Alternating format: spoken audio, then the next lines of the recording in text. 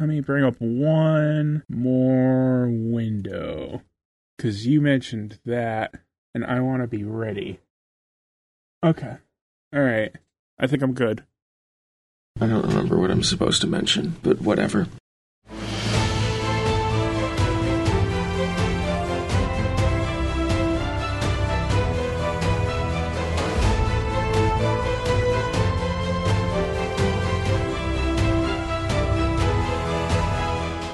Hello, listeners.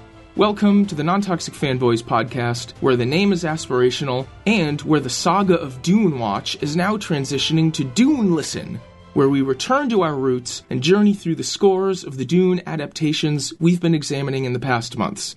I am Glenn, and with me, as always, is Scott. Scott, are you ready for a new score show? I suppose. At least I don't have to watch anything for this one.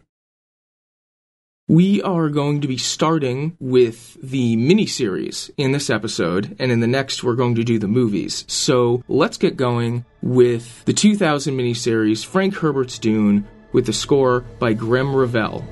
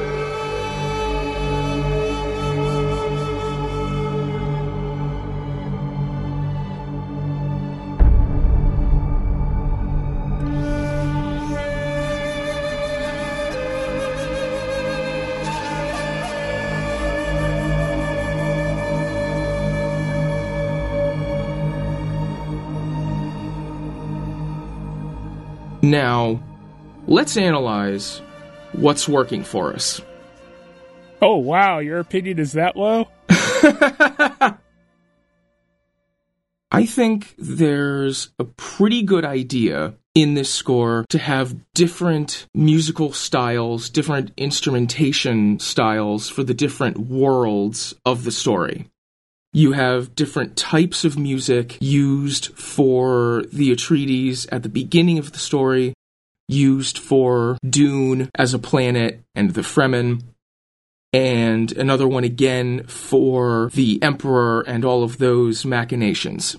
The very beginning of the series, the first presentation of the main theme, which flows through a couple of those styles following Paul's story. The first appearance of that theme is noble, it's on the horns, and then later on it moves into the style of instrumentation that you have for the Fremen and that you have for Arrakis, which is much more stereotypically ethnic, in air quotes. It's very deserty. A lot of warbling woodwinds. It's very deserty, yes. I think that's something we can discuss with all of these adaptations, is how deserty the music gets, because it happens to a different extent in each one, I think. But that's definitely one of the styles at work here, and the mode that the theme ultimately winds up in, such as it is. And that, I think, is a fine enough idea, to have different markers identifying the different players in the game. There's also more of a, I don't want to say Baroque, but kind of a string-based, more intricate style for the Emperor and his machinations that I don't think made it on the soundtrack album as much, but it's definitely present in the series.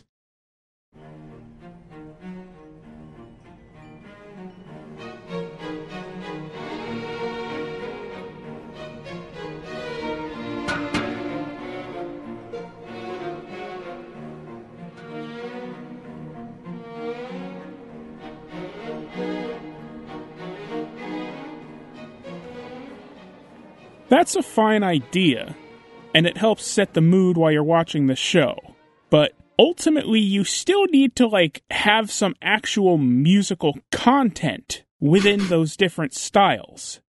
Like, you're not just trying to fill the background with ambient musical noise. You want something there with some substance that is enough to, like, actually make you want to listen to it. And that's where I find this score just to be sorely lacking, is having any substantial content that makes me want to listen to it. Like, I suppose it's functional in the sense that it helps set the mood for the different factions using the different styles, but there's nothing memorable about any of this. There's nothing interesting about any of this. There's nothing about any of this that makes me want to pay attention to it. There's nothing about any of this that makes me ever want to listen to it again. This score is like one of those infomercials for a hydrophobic spray. Put this shit on your car and the rain will just sheet right off. That's what my attention does when I try to listen to this score. I'll tell you, my enjoyment of this score increased about tenfold when I stopped trying to make myself pay attention to it and just let it drift in the background while I did other stuff. Like, just have it on while I'm reading or have it on while I'm doing other things that have my attention, rather than having to actually pay attention to every bit of it. That increased my enjoyment tenfold, at least.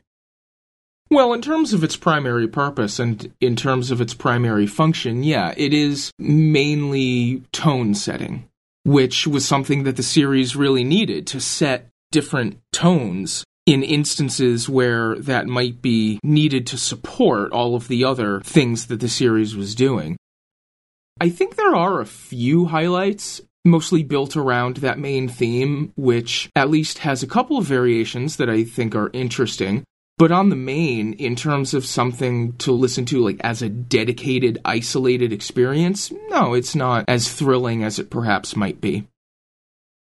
The main theme of this show that begins with that sort of four-note descending pattern right at the beginning, it reminded me of something, and it took me a while to figure out exactly what it is, because we've gone over this in our other score shows. Everything reminds me of something, and then I can never figure out what, because I've listened to too much stuff. Yes. But it took me a while, and eventually I puzzled it out. And let me see if you have the same reaction.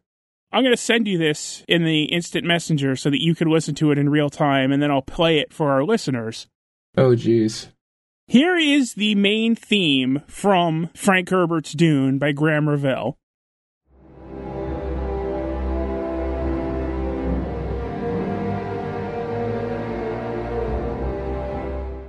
And then here is the main title from something else.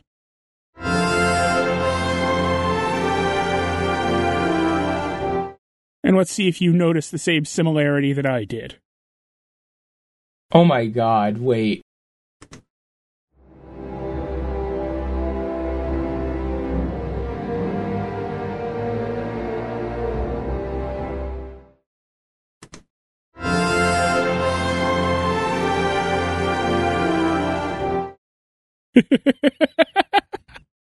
Are you serious?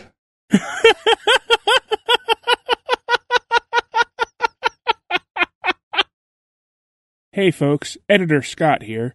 I just realized listening back to this that we never actually identified the second music clip we've been using here. It's a pretty famous piece, but we're only using a small bit of it, so for anyone that didn't recognize it, the main title to something else that I've been playing is from the 1939 film Gone with the Wind, composed by Max Steiner. Now back to our usual ridiculousness. Like, really? It took me so long to figure out what it was. At first, I thought it was North and South, but then I'm like, no, wait, that's not fucking North and South. No. Eventually, my brain made the connection.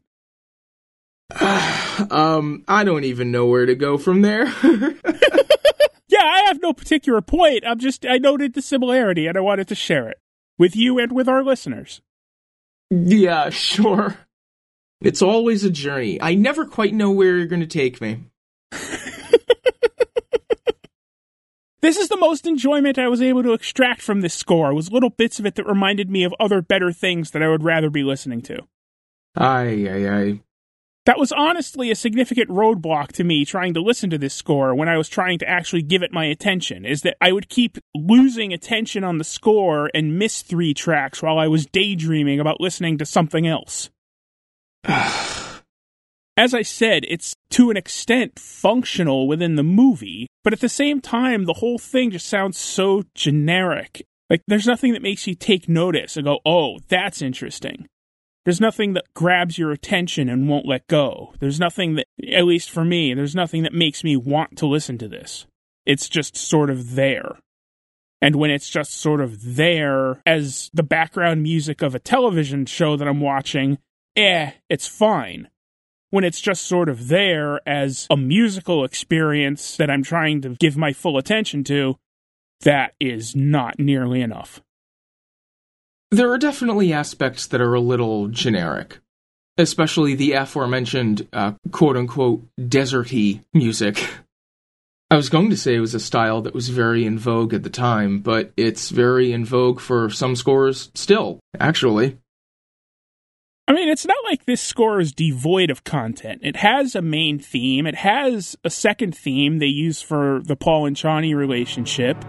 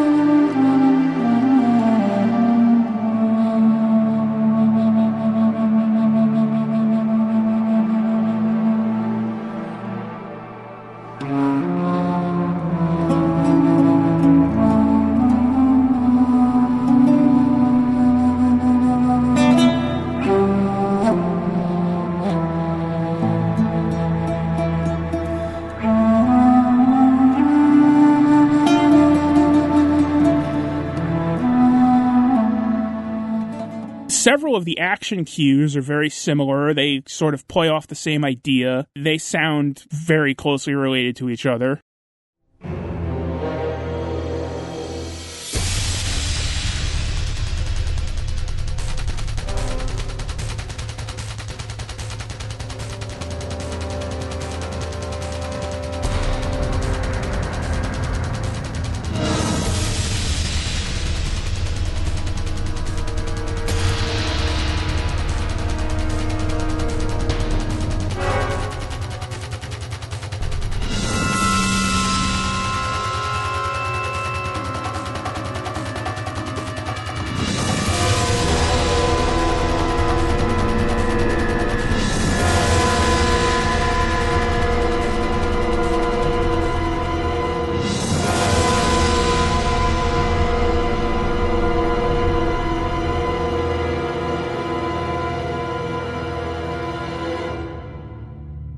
But just all of it just feels so generic to me, you know? I said before, there's nothing in this score that like really makes me take notice and go, oh, that's something interesting. That's something I want to listen to again. I see what you mean. The finale of the score, the final presentation of that theme, is one of the pieces that years ago made it into my individual tracks I set aside to listen to directory.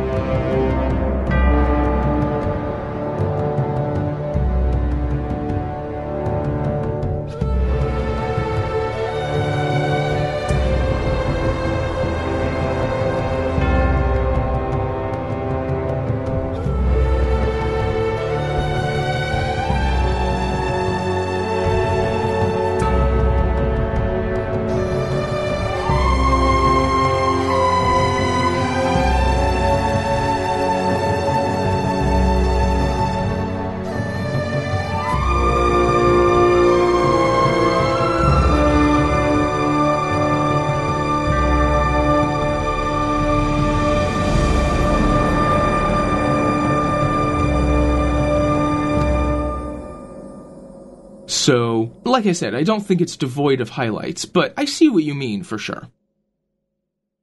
Alright, well, when you say you found yourself daydreaming about other scores, I think one of the ones you were probably daydreaming about is the next one that we're going to cover, the Children of Dune score by Brian Tyler.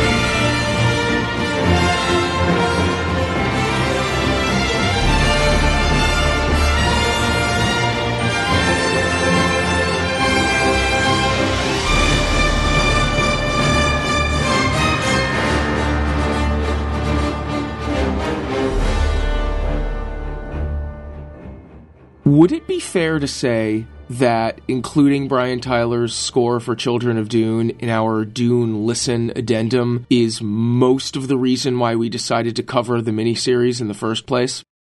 It's most of the reason I suggested it. Yes. Absolutely. Please, can we just listen to a Dune score that's good? Well, I mean, there are a couple of those, but I guess we'll get there. What is the first thing that comes to mind for you when you think of the Children of Dune score?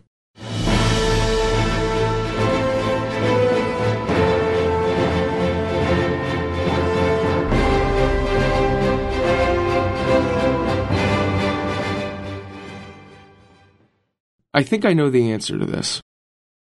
I mean, obviously, it's the Summon the Worms track. That's like the showcase of the entire thing. They made it track 1. It's the big epic rendition of the primary theme that's used throughout the miniseries, just like cranked up to 15. It's the track that introduced me to Brian Tyler, frankly. I mean, much like this miniseries introduced me to James McAvoy, it introduced me to Brian Tyler.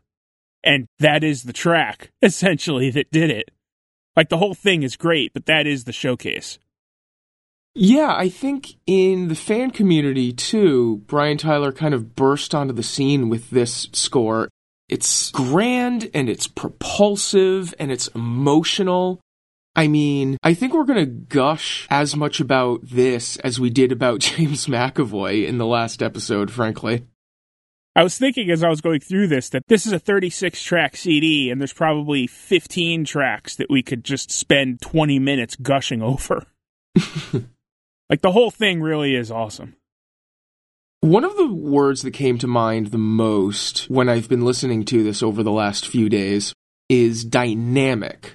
The whole score is very dynamic. It moves between all of the moods of the show, everything it has to convey, and remains interesting, remains attention-grabbing, remains at a very high standard throughout the length of it. Well, there's two things that I think of as sort of examples of that. One is a note that I made at one point that some of these tracks that aren't thematically focused, they're just sort of there and they have a rhythm and they get the job done at filling time, and they're just as stereotypically deserty, Middle Eastern-y as some of the stuff from the Graham Revell Dune score, except they just don't feel as empty to me. Like, there's at least something there to listen to. There's at least something there to keep your interest for the length of the track. Even if it's not a theme you've grown to love, even if it's not an interesting byplay between 2 or 3 different ideas he's working with, there's at least something there where you, like, pay attention for the 3 minutes, you know? At the same time, there are more ideas that are used a lot more than just that main theme. Like, there are a few other things that he plays with throughout. Well, the other thing I was going to say is that he uses this theme that's, like, very soft and gentle and is used a lot for Paul and Chani in the Messiah episode for their relationship and the impending tragedy of the end of their relationship. And like I said, it's very soft and gentle and sensitive.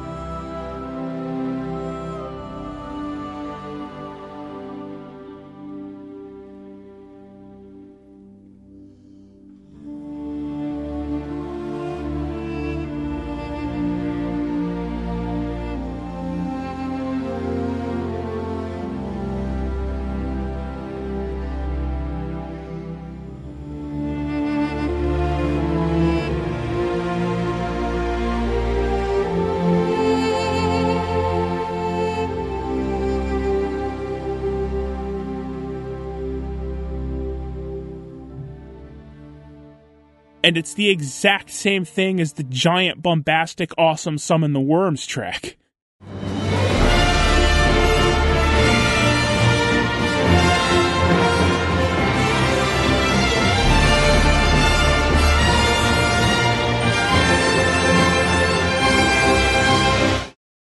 It gets varied a lot, yes. I mean, I love the smaller, gentler versions. There's one for the twins toward the end of the children section of the story after Leto comes back. It's just sensitive. It's being kind of plucked out on a harp, if I recall, and it's just enthralling.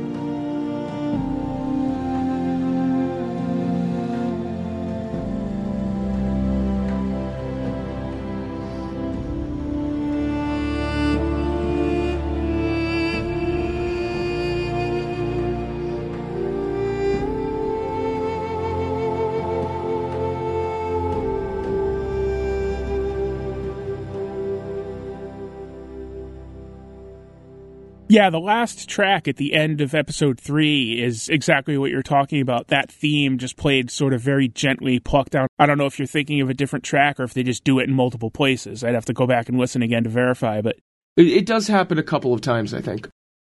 But yeah, it's just so soft and sensitive and gentle when it's not being used for like a giant, bombastic, epic, awesome worm taming scene. Like, it took me a while when I first started listening to this to even realize that was the same tune. Really? It sounds so fucking different. Well, I mean, they're really different variations, for sure. I really do like the gentler uses. And there's a lot more of it even in the movie than there is on the CD. And it's on the CD several times. But listening to the CD almost makes me feel sadder for the Paul and Chani tragedy that's coming at the end of the episode than I did when I was watching the episode. Listening to this score again and again, the raw emotional qualities of it really, really stand out to me. And I think that's a large part of the impression that I mentioned when we talked about the miniseries, that the human relationships were much more at the forefront of that than the previous miniseries. I think the score is a big part of that. You know, really accentuating relationships between the characters and the roles that they have in the larger foreboding tragedy of a lot of elements of the story. I think looking through our notes, how many times do we write foreboding? Like 60 or 70 times?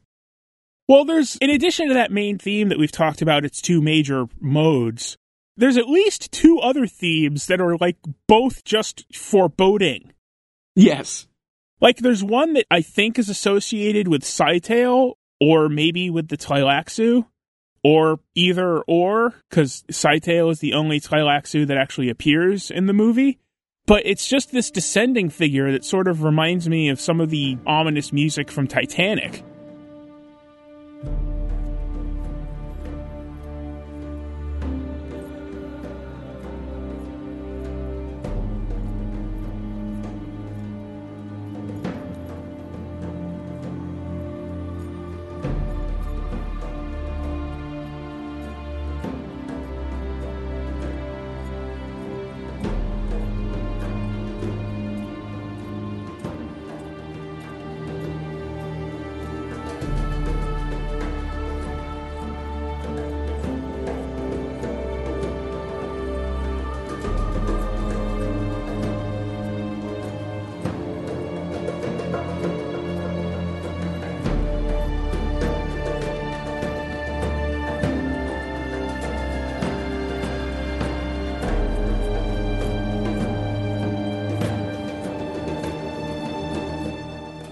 But, like, it's hard to describe that as anything other than foreboding. And then there's this other theme that I'm still not entirely sure what it means, but it shows up a bunch of times, and it is also primarily foreboding.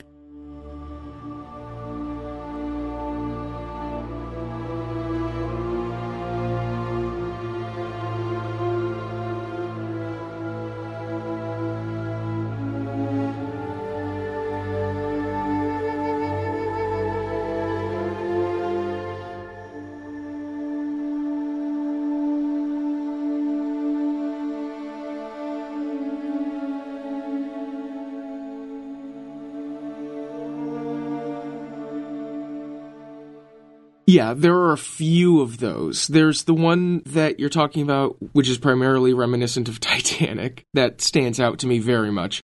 There's another that has a big, big rendition when Farad'n betrays his mother and she gets off her last snide remark at Jessica and then leaves. There is a large flourish of that foreboding theme.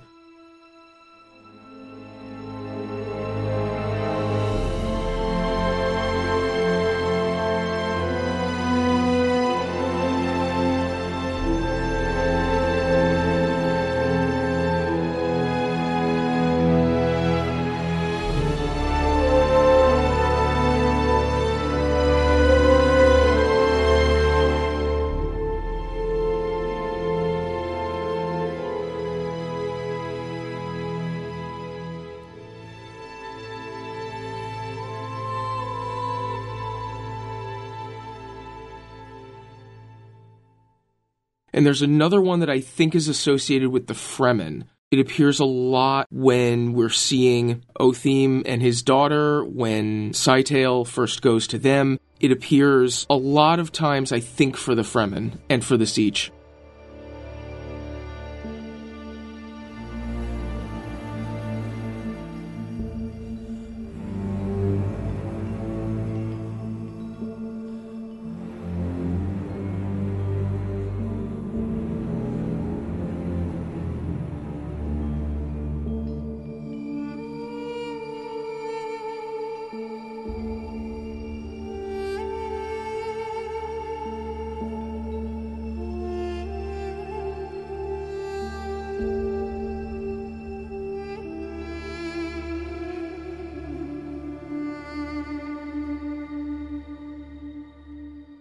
Which is kind of nostalgic and kind of tragic. I think that's reflecting the sense that some of the characters have, that the Fremen have lost something, that they need to return to their old ways, like Stilgar says at the end. I think that kind of nostalgia plays into that. Well, I mean, if there's one way you could describe the stories of both Messiah and children, I think foreboding is a pretty good option. Yes. Foreboding, tragic. Both stories are focused primarily at building up to the tragedy to come. Yes. And Brian Tyler captures that brilliantly. He really, really does. Like I say, he captures the human relationships. He captures the human emotions that we've been talking about with all of these adaptations. You have to find ways to kind of inject it into the story. And I think this is a huge, huge part of doing that. While at the same time, he takes on the scenes that you're talking about that have more epic proportions. I mean, obviously, he's well equipped for that too. I feel like we don't have much to say after holy shit, this is awesome. Yeah, it good. It was interesting listening to it this time because I'm really bad at figuring out what bits are actually a theme unless the score like beats me over the head with it. Especially something like this. Like, do I remember that from 3 tracks ago, or do I remember that from the 1,000 other times I've listened to this score in the last 20 years? You know? Yes. But it's interesting listening to things more closely or listening to things with an eye toward analyzing them on the show. Like, I didn't even realize for a long time that the track that's called the main title, that's used as the main title for 2 out of the 3 episodes, I never realized before that that theme actually shows up anywhere other than that one track. But it does get touched on a few times. He does really make great use of the pieces that he's moving around in the score, for sure. And there are some really, really good, like, one-off set piece cues, too, that might only have, like, tiny elements of the themes, but really kind of stand on their own. The cue for the Carino hired goons trapping the worm really stands out to me. That is one that can stick in my head for a very long time.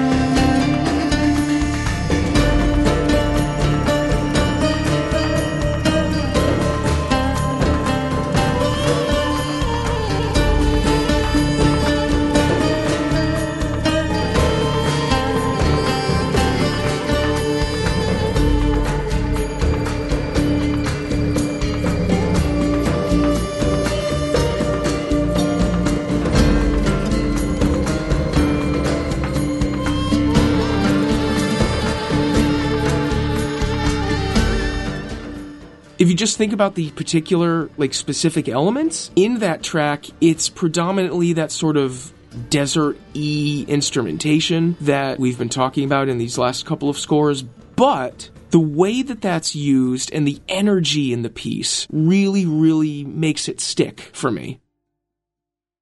Well, the thing about that track is I don't know that tune ever recurs, but that style, with that instrumentation, that playing style, that sort of mode that the music is in, all of that does crop up in several other tracks. It gives the whole thing a very similar feel, even if there isn't a theme per se that's carried over in terms of the melody. Right, there's a lot of consistency in terms of the overall style, so it all remains of a piece. And the other piece that I didn't even realize recurred was the Inama Nushif sort of showcase track.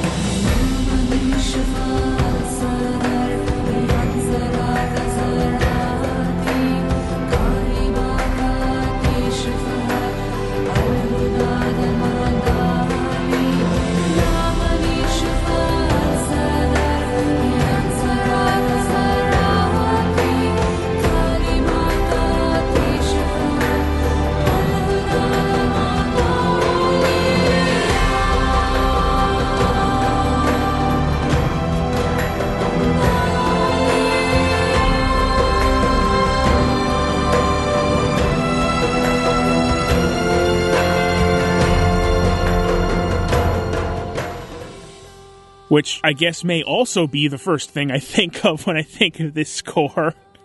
Can one score have like 3 different things that's the first thing you think of? But that is such a showcase singular track that I thought was a one-off, but it actually does come up a few other times, most prominently in the finale, right at the very end. Yes. The last scene between Leto and Stilgar.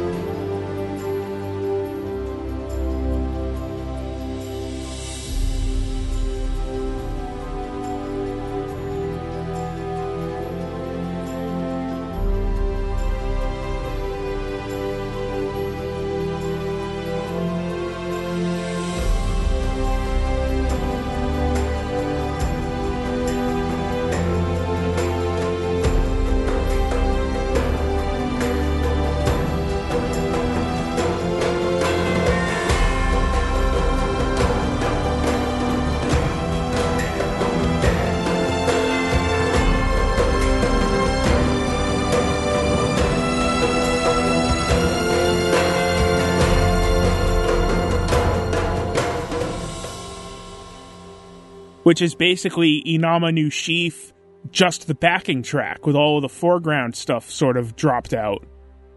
Except I've heard that track so much that I hear it in my head anyway, which is a really interesting experience.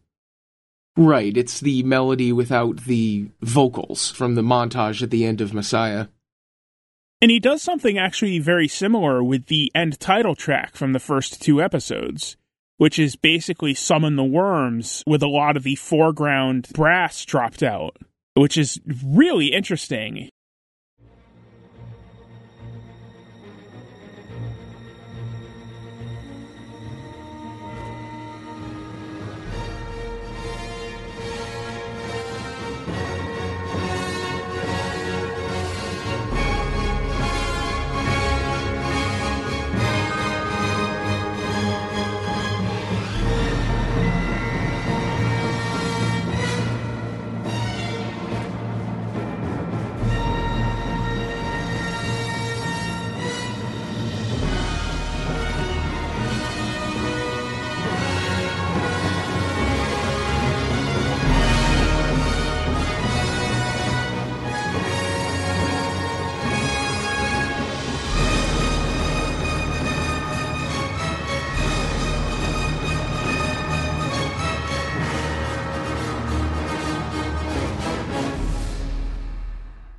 It doesn't make it onto the CD, actually. There's an end title track on the CD that's not the end title to any of the episodes. But the end title from the first 2 episodes, I really do enjoy that. It's a unique take on that theme. It's an interesting edit. I'm pretty sure it is technically just an edit of Summon the Worms with some of the orchestra parts remixed, or mixed down or mixed up. But it is a very interesting edit of it, for sure. And I absolutely love the end title piece on the CD. I think it just draws the whole thing to a close perfectly. It's this contemplative and tragic version of the main theme that I think is just perfect.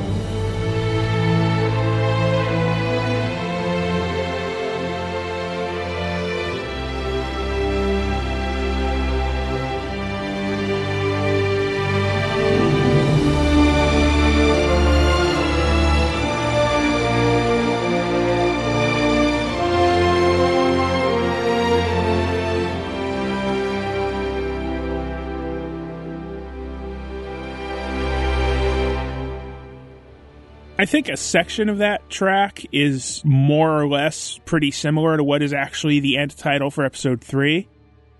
It sort of straddles the line between like the really soft and gentle renditions that are associated with the Paul and Chani story in Messiah and like the giant bombastic Summon the Worms version. That end title piece sort of straddles that line where it feels big, but it also feels softer and more contemplative. I think that's because when the piece grows into a larger scale, it kind of ascends on the strings. Like, it doesn't bring the brass in there as much, so it's not like an action-oriented, propulsive version of the theme, but it still grows to a larger scope as it ascends on the strings. I just love it so much. Yeah, that's my primary reaction to most of this score. Yeah, I was wondering if your primary contribution was basically going to be your intro to our episode on the Star Trek 11 score. Well, that's the thought that I had. Yeah. Because I originally thought we'd be doing these scores in order. Like, you were the one that came up with the idea to, like, segregate them and do the miniseries together and then the 2 movies together. I thought we were just going to go in the order that we reviewed them. Mm-hmm. And so this would be the last one. so that I could come on and say definitively, this is the best one. Except there's 2 we haven't even gotten to yet, but I'm still going to say definitively, this is the best one. Much like this is the best Dune adaptation, this is the best Dune score. I mean, we'll talk about the others on the other show. Yeah, tune in for episode 67. Children of Dune was better than both of these. Prove me wrong. Oh, don't do prove me wrong. There's no such thing as great house privilege. Prove me wrong. But I mean, here's how good this score is. As we said earlier, one of the main reasons I even suggested reviewing the miniseries at all was so that we could talk about this score, so that I could listen to this score. And when I was listening to the Graham Revell score from the first miniseries, my mind kept drifting and losing attention because I was daydreaming about the upcoming opportunity to listen to this score. Oh my god. There was nothing in that first miniseries score that measured up to me daydreaming about listening to Inama Nushif. I mean, number 1, fair. Number 2, that's actually far from my favorite part of this score, if I'm honest. It's good, it's fine. But so many of the other aspects of the score just stick with me. I think it's interesting that piece uses Fremen lyrics that Tyler kind of pieced together from the small parts of the Fremen language that are in the books, and is kind of modified from some of the Fremen that is in the books, because whatever Fremen is in the books, a lot of it is just dialects of Arabic. So I think it's interesting to use the constructed language like that so soon after the Lord of the Rings films and the Lord of the Rings scores. I think there's some influence from the way some of the vocal pieces were used in Fellowship of the Ring. I know some people at the time talked a bit about the Enya-fication of some scoring, and I think that's definitely kind of an easy listening, almost, feel that you can get from the piece. The vocal version, at least. I mean, if you want to try to tie it to the trend of the time, I guess you could, but I mean, doing lyrics to stuff in a score piece is not exactly new, you know? It's not like Lord of the Rings invented that. Well, no, of course. I'm talking about more of the, well, first being in a conlang, when that was used so much in Lord of the Rings, more than like anything else.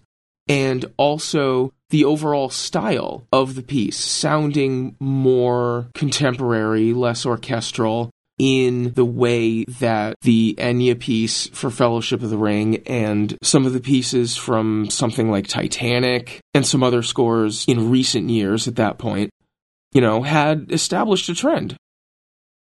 Well, the Enya song from Fellowship wasn't even part of the score.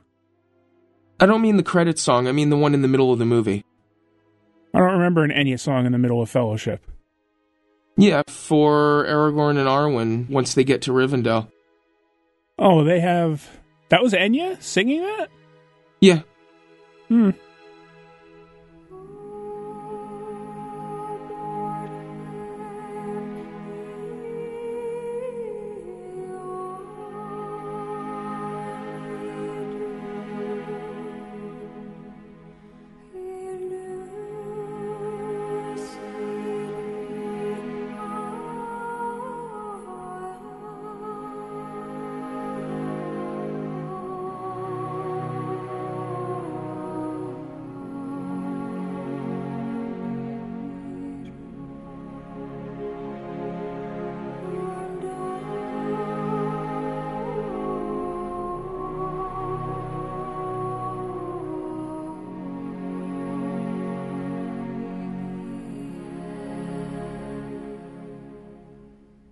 I mean, I guess, but that's such a different style. I guess there might have been some influence there, but I think that's kind of grasping at straws to an extent. Like, why is he ripping off Enya in Fellowship and not ripping off Duel of the Fates? I didn't say anything about ripping off, I'm just saying there's a trend. And not ripping off Carmina Burana. And not ripping off The Exorcist. Kind of a different style. So is the Aragorn and Arwen scene. I don't know. I don't quite buy that. That here's this thing that's very common in movie scores for decades, but this other movie happened to do it a couple of years before this other movie, and therefore one must be doing it because of the other. Like, maybe there's an influence there, or maybe they were both subject to the same influence of the time, or they were just both part of the same tradition that goes back decades in movie scoring. And even if one was influenced by the other, who cares? It's fucking awesome.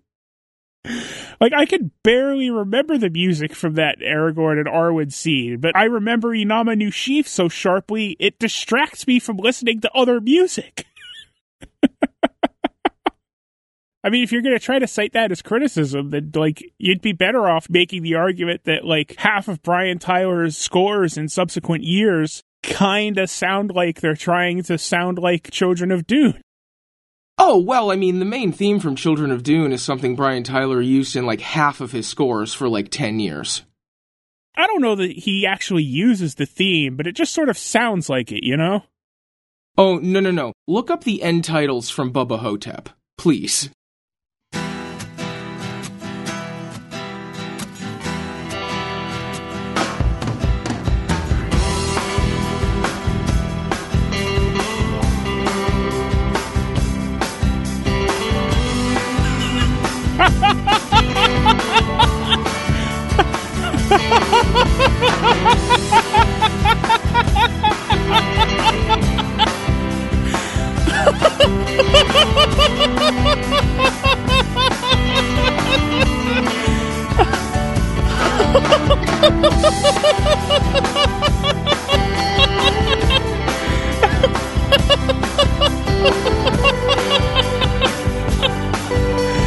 Oh God, I love this! I trust you see what I mean. Oh, that's incredible! Oh God, why have you never shown this to me before? I love that! Oh my gosh, that's incredible. So, yes. I thought you were just talking about shit like Thor 2, where it sounds like somebody gave him Children of Dune as a temp track and said, make something that sounds like this, but is legally distinct enough for us not to be sued by you.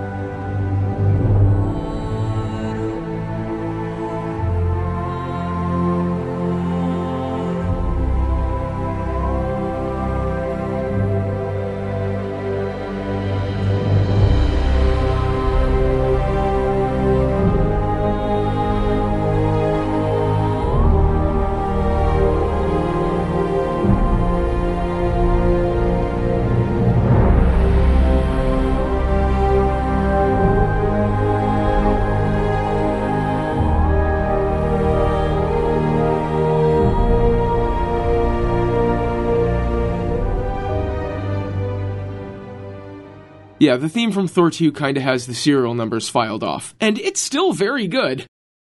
Yeah, I really like the Thor 2 score because it kind of sounds like Children of Dune. Yeah, exactly. It's still very good. And yes, in Bubba Hotep, it's freaking incredible. And we talked before on the show about his 2017 score to the Power Rangers movie, which sort of sounds like Thor 2, which sort of sounds like Children of Dune.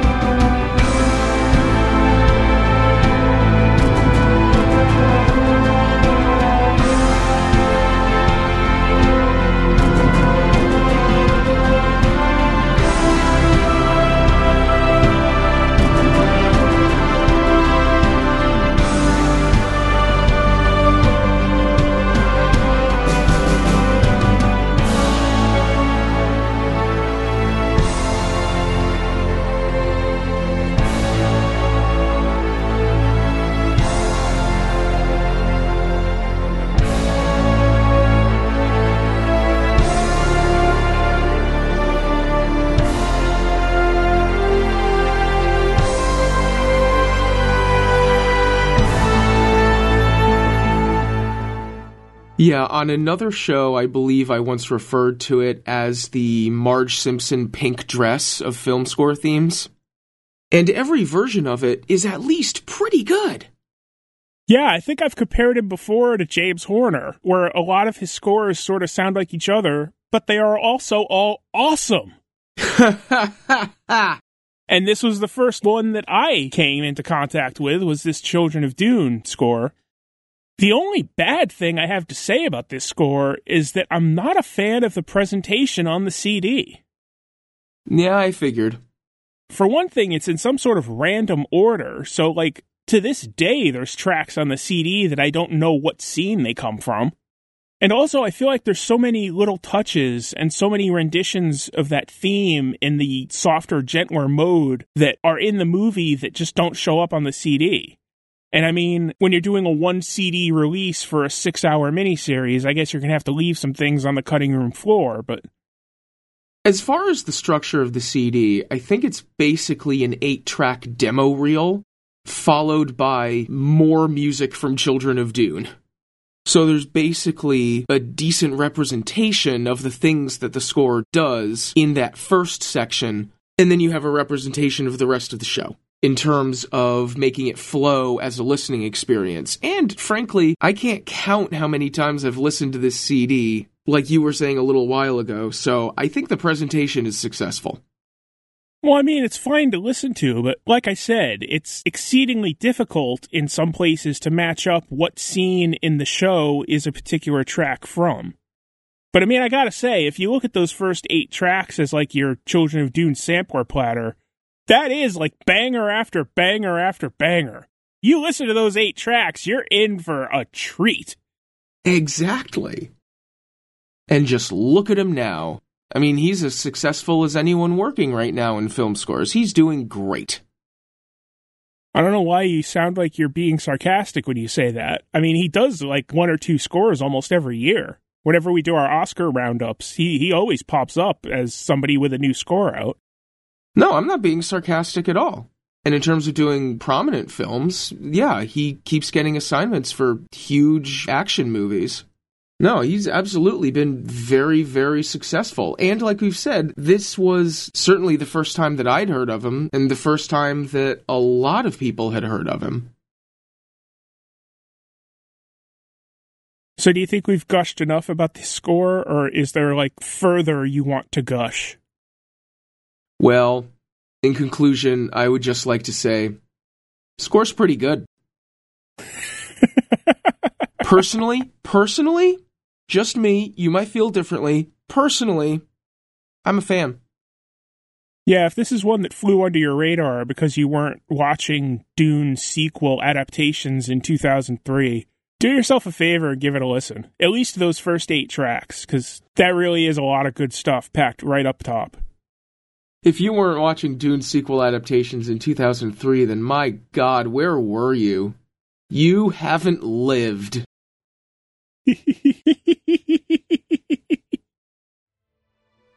If you have any questions, comments, or suggestions for the show, you can find us at Non-Toxic Fanboys on Twitter and Facebook, or you can email us at nontoxicfanboys@gmail.com. If you'd like to support the show, get episodes early, and hear an exclusive monthly behind-the-scenes podcast where we talk about the making of the show, you can do that at patreon.com/nontoxicfanboys. And you can find all of this info, plus every episode of the podcast, and all of our other accounts like our YouTube channel, our Twitch channel, and our Discord server, all listed at our website, nontoxicfanboys.com. The theme music to the podcast is Discovery by Alexander Nakarada. Other music used in this episode comes from the original scores to Frank Herbert's Dune, composed by Graham Revell, published by GNP Crescendo Records. Frank Herbert's Children of Dune, composed by Brian Tyler, published by Vares Saraband. Bubba Hotep, composed by Brian Tyler, published by Silver Sphere. Thor: The Dark World, composed by Brian Tyler, published by Hollywood Records. Power Rangers, composed by Brian Tyler, published by Vares Saraband. The Lord of the Rings: The Fellowship of the Ring, composed by Howard Shore, published by Reprise Records. And Gone with the Wind, composed by Max Steiner, recorded by Charles Gerhardt and the National Philharmonic Orchestra, and published on RCA Victor. All of which are excerpted here for the purposes of review and critique. A full list of tracks cited is also in this episode's description. Thank you all for listening. We will see you next time.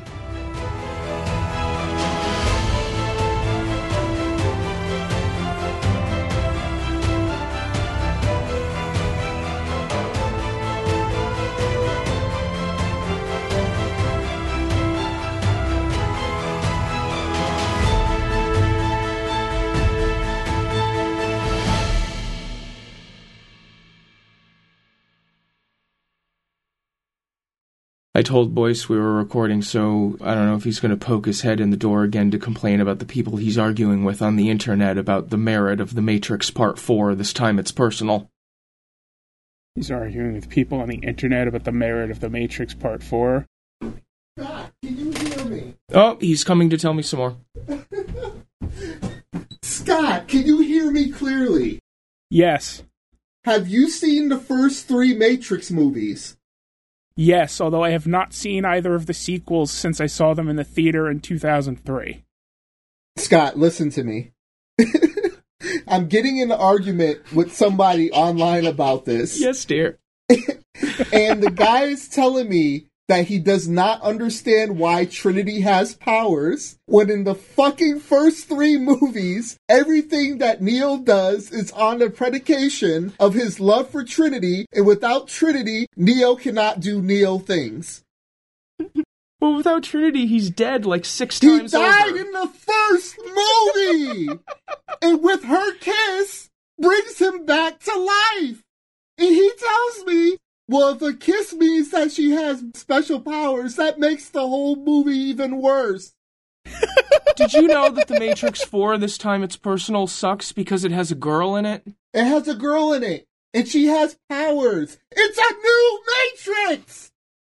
Scott, it's a new Matrix! They explain the plot within the movie. What do you not understand? I think this is our next Patreon show. Oh, no, my God, Scott. Oh, my God. I feel like this person has not even watched the first 3 movies. Oh, my God. I just can't. Oh, my God. Scott, I have to stay away from the internet. I really do. Don't we all? I told you didn't need to go posting about it. You're inviting this. Yeah. So, could you close the door? I'll close your door. Anyway, hope you enjoyed our supplemental guest review.